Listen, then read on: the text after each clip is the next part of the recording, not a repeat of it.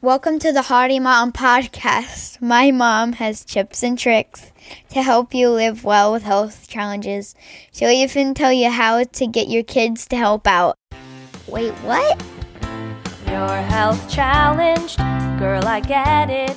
Feeling anxious, depressed, don't you sweat it. You felt alone with no one. Hey, it's Jen, and this is Missy. She is going to be my new little service pup, and she goes with me everywhere. So she is joining me today. She is a little red toy poodle, and she is sitting in my lap as I record. And today, in our series of 30 episodes for moms who cannot get out of bed or off the couch, I want to talk about a word that I have learned that I never knew was a bad word is a bad word. And don't worry, your kids can hear this word. It's not that kind of bad word. It's called perfectionism. Yeah. I am kind of a perfectionist. I like things to be exactly the right way. If you see behind me, if you're listening to the podcast, you can't see there are bookshelves that are meticulously lined with books and have things lined up in a certain way. And I like things to be really organized. If you, however, could see in front of me, you would see a huge mess because life has taken over.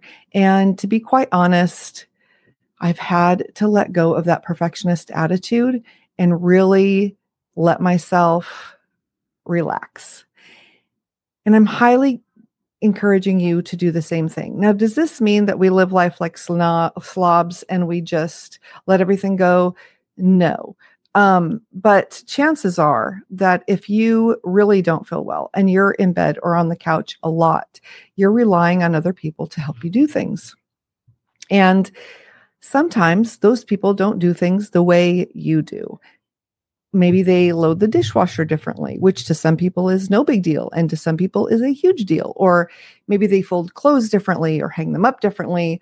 Oh my goodness. When one of my daughters was in preschool, there was a teacher there and she was mad at her daughter because she liked the hangers to be 2 inches apart, hanging up with everything in color order. And her teenage daughter did not have the same passion for the closet. And the mom got really mad. Okay, these are the kinds of things that we really need to let go. I would say whether you're a mom with chronic illness or not, that's just my personal opinion though. Where this really though has come into play recently, I've been listening to people talk about when I say, you need to get your kids to help clean up. You need to get your kids to help with dinners and meals. And they say, well, you know what? They don't do it right. And I don't feel like taking the time to show them. Can we just take a minute to think about that? They may not do it perfectly, but they're going to get it done. And does it really matter how the meat goes on the sandwich or if the noodles for the spaghetti aren't exactly the way you like them a couple of times? I would hazard a guess and say it does not matter if you're going to be able to eat and not have to cook the meal. The same goes for cooking or for cleaning. So yes, kids do things differently, especially when they're learning because they don't know how. But if you never teach them because you don't feel like dealing with the imperfect way that they're going to do it while they learn, you're creating a lot of problems. One is for yourself because you're not getting the help that you could get. But number two, and it's actually the bigger problem, is that when your child grows up and goes off to college or gets their an apartment or house or whatever, they're not going to know how to do anything. And they're going to think that they're bad at doing it because you always told them they didn't do it good enough. And so they're going to refuse to do it and live like little slobs. Ask me how I know.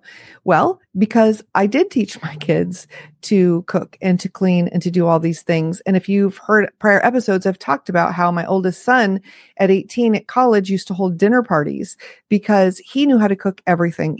I taught every one of my kids how to completely run a household by the time they turned 18, so that when they moved out, they could do anything. They could have a budget. They could know how much groceries cost. They could cook. They could clean. They could take care of themselves and others completely at 18. So he goes off to college. He's teaching kids how to do their laundry. He's hosting dinner parties, which means he's meeting tons of people and they're really impressed. And he had a really large friend group right from the beginning because he could do those things. So yes, will your kids complain while you're teaching them to cook and clean and take care of things? They may. They may not, but they may. And that is all right.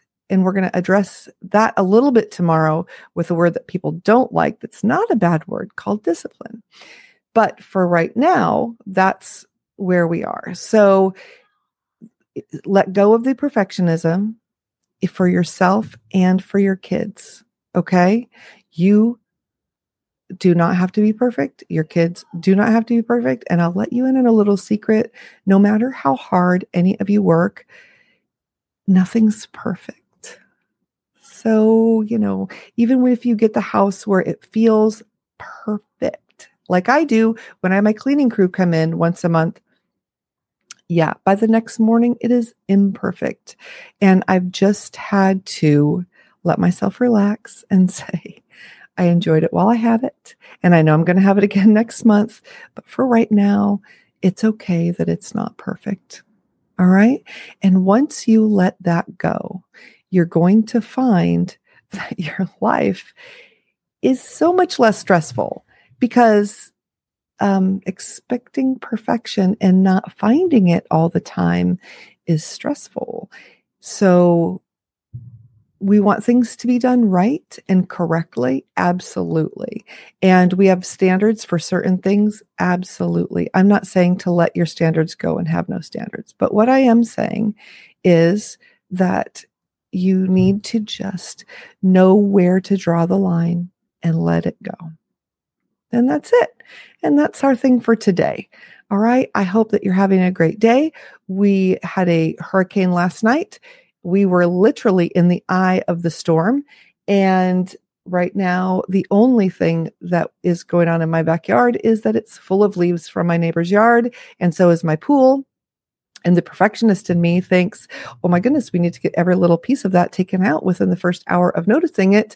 But the new person in me says, our pool guy's coming tomorrow and we're going to let him handle that because we pay him to do it. So there we go. It is the second time he's come the day after a hurricane, and I'm very thrilled at the job he does. And he also needs a tip, I think, for doing all this. Anyway, that's that. That's what's going on here. I hope great things are going on with you. I would love to hear what's going on with you. And how do you deal with perfectionism? Are you a perfectionist? Are you just completely the other way, where everything is just blah, like you don't care? Let me know. You can either email me, contact@hardymom.com, or you can go to hardymom.com/contact and send me a message, whichever is easiest. There's even a voice option on the website if you feel like doing that, which most people don't, but I'm just letting you know that it's there. And I just want you to know, I really appreciate you taking the time to be with me today.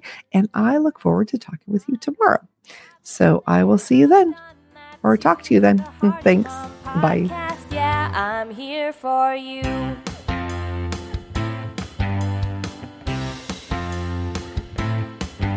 and tricks here that will help you.